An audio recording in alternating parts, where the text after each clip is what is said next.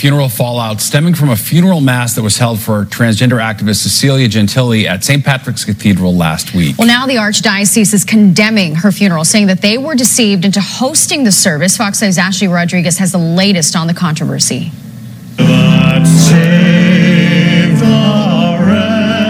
The funeral started out as most St. Patrick's Cathedral parishioners would expect one to. But outrage would soon fester from the services held for 52-year-old Cecilia Gentili, a trans woman, an advocate for sex workers, and an outspoken atheist. Followed by speakers whose attire and words left old-school Catholics watching by live stream stunned, as some of the mourners used inappropriate language in the eulogy, including a derogatory word for prostitute, over and over again.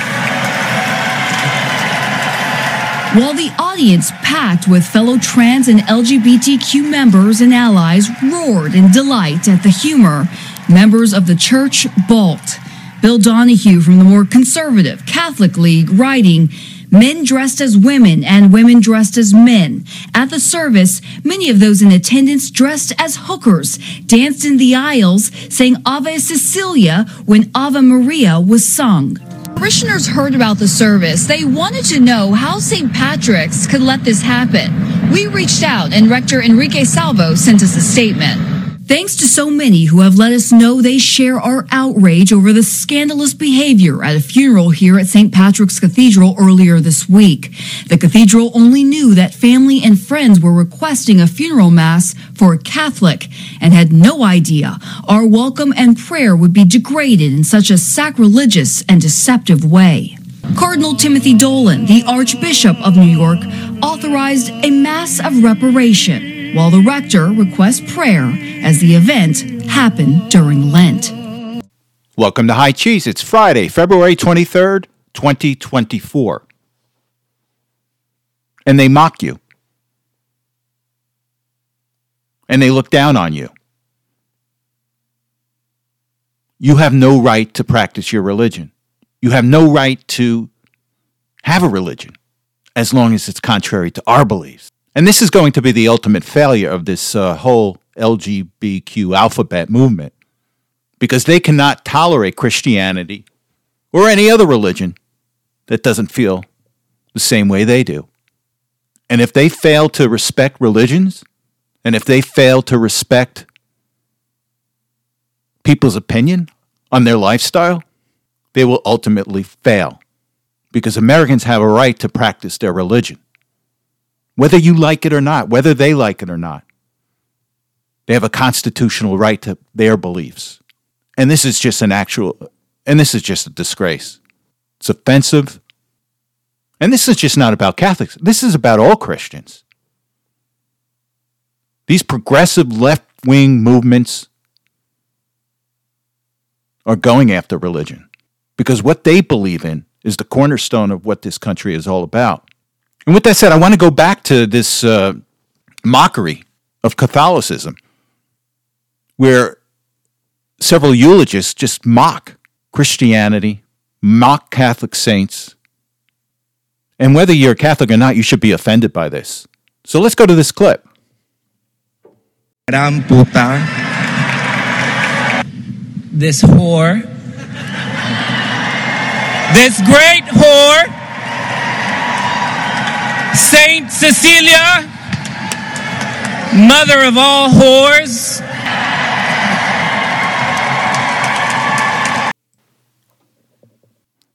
And it's just shocking. This was done during a Catholic Mass. And by the way, where are all these liberal Catholic colleges? Where is their outrage on this? We haven't heard a peep from them regarding this. But this anti-Christian, anti-Catholic movement is pervasive, whether it's in our institutions, whether it's with elected officials. It's pervasive. Not only on the federal level, it's on the state level too. State bureaucracies. Look at the case in Indiana where a devout Catholic couple had their child taken away because the child identified as a girl, but was born a boy. and Indiana's equivalent of Child Protective Services took their child away because the parents would not accept the fact that their boy wants to identify as a girl. Now, from what I hear, this case is going to meander, hopefully, to the Supreme Court. And if you push back, you know what they're calling you today? A Christian nationalist. Now, this is just a made-up word by the left and the Democrat Party to go into the election. At first, they tried white Christian nationalists. Months ago, white Christian nationalists. Didn't work. So now they lopped off white and are just calling us Christian nationalists. So these Democrats and these left-wing Bolsheviks have a two-pronged attack going into the election. One is they're going to call us anti-democratic because we disagree with the institutions that big government has built. And the other prong is going to be calling anyone that wants to have religious values in their government is called a Christian nationalist. Like there's something bad with that. Now, with that said, I want to go to a clip.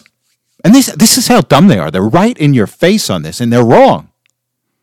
But I want to go to a clip. It's with a Politico journalist, Heidi Prisbilla. And she comes out, and she's foolish and arrogant enough to say that there's something wrong with Christian nationalism. There's a distinction between Christians and Christian nationalists. That's what they want us to think. They're trying to split Christians. So let's go to this clip, and then we'll come back and discuss. You're going to hear words like Christian nationalism, like the New Apostolic Reformation. These are groups that you should get very schooled on because they have a lot of power in Trump's circle. And the one thing that unites all of them, because there's many different groups orbiting Trump, but the thing that unites them as Christian nationalists, not Christians, by the way, because Christian nationalists is very different, is that they believe that our rights as Americans, as all human beings, don't come from any earthly authority. They don't come from Congress. They don't come from the Supreme Court. They come from God. Oh, Heidi, how wrong can you be?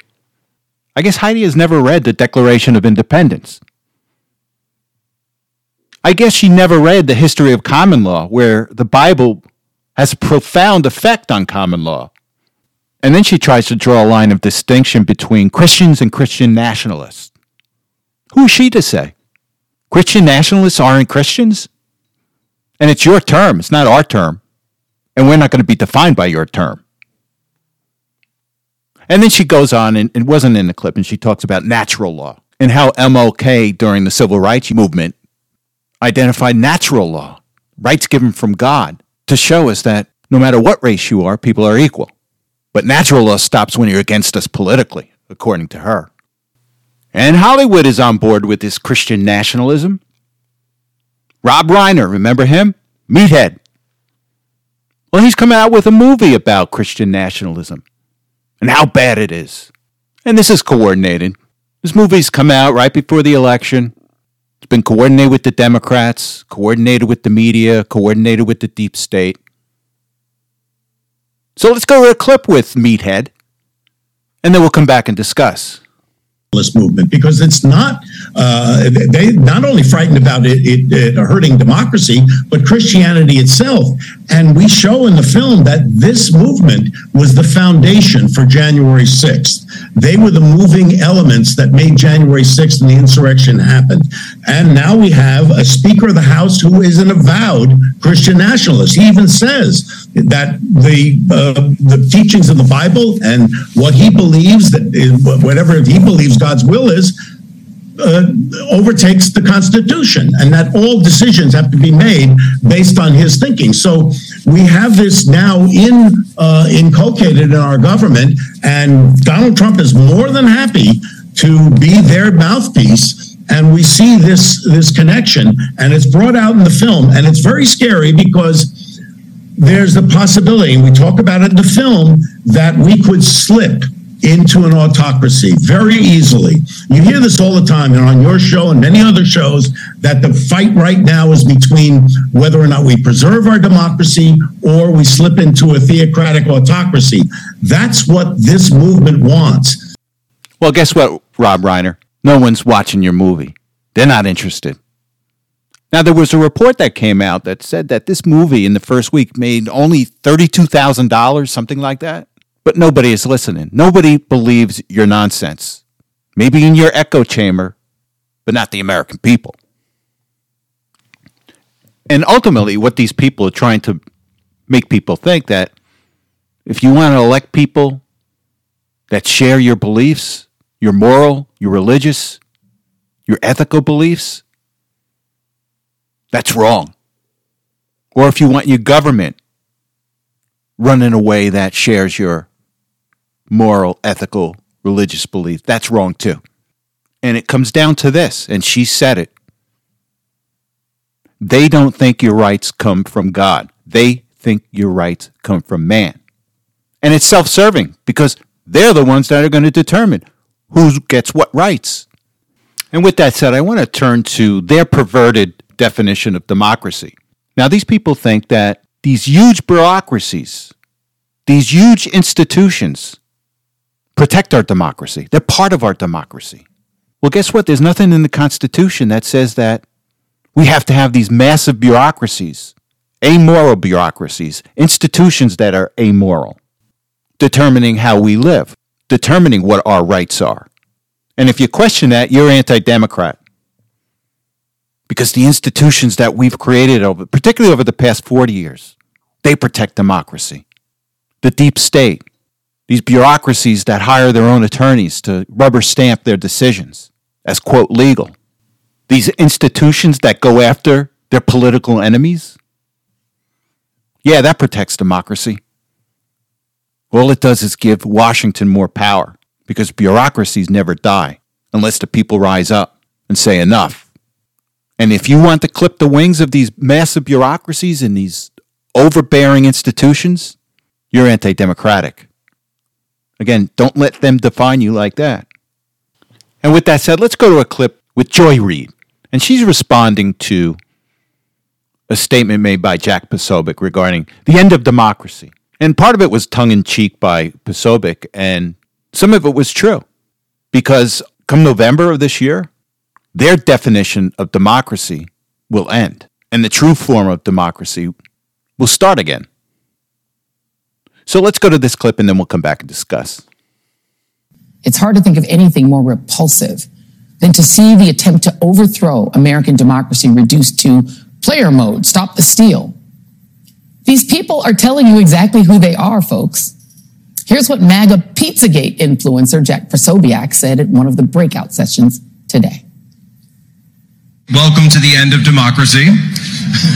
We're here to overthrow it completely. We didn't get all the way there on January 6th, but we will endeavor to get rid of it and replace it with this right here. We'll replace it with this right here. Amen.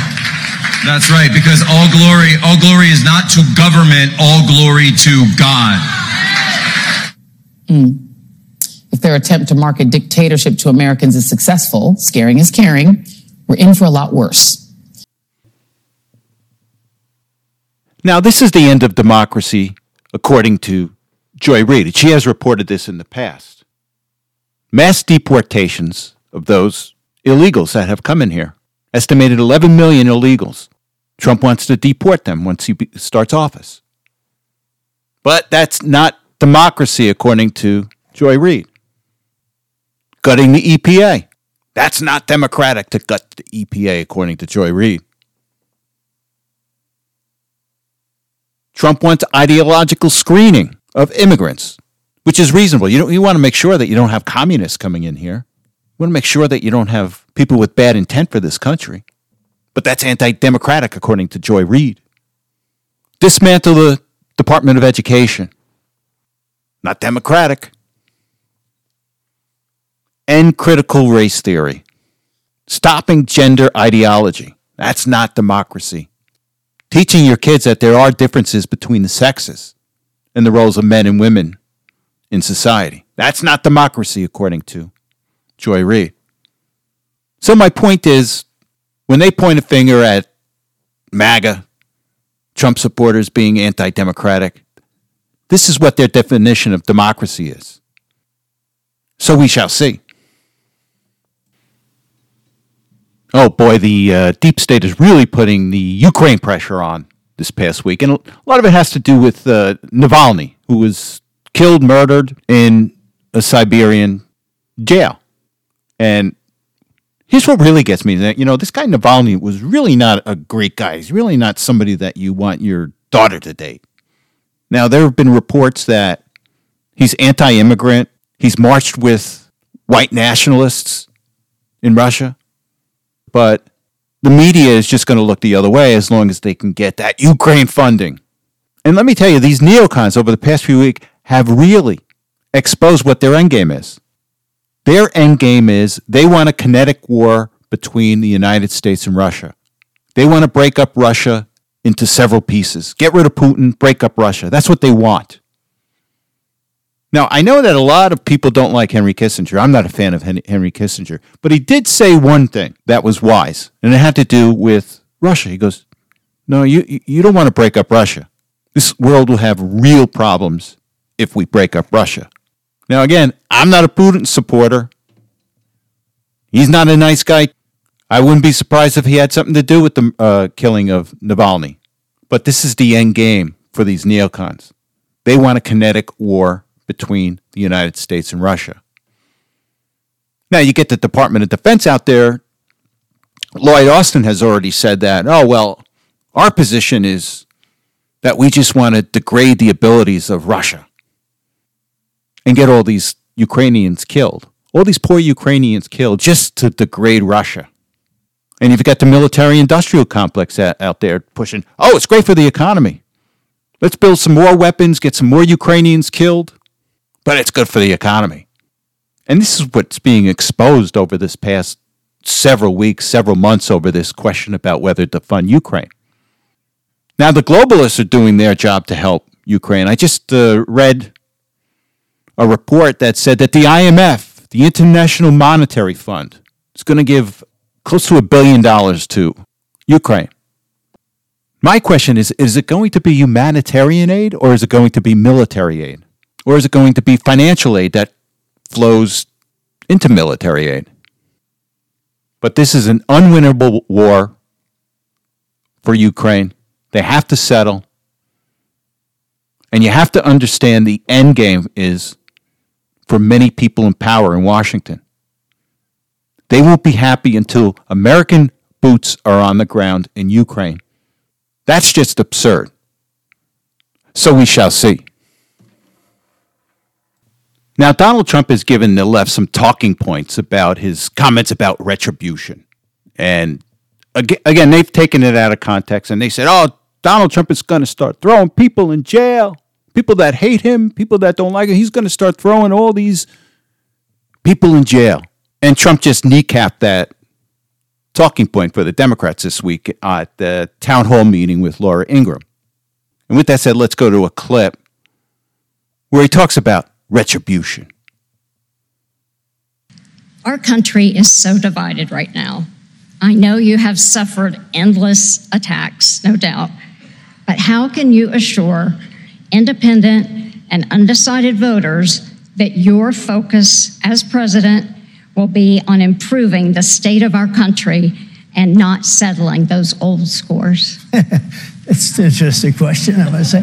Look, the question about score settling, a lot of women, a lot of women voters, they don't like the name calling, they don't like the score settling, they love your policies, and they just want Trump's policies, maybe not so much of the other stuff. So I think that's what the question, if you don't mind my asking, I think that's what she's getting at. But also you want to say, how do you get together? We're going to get together through success. I don't care about the revenge thing. I know they usually use the word revenge. Will there be revenge? My revenge will be success. And with that said, thank you very much for listening. You have a good week, and I will talk to you next Saturday.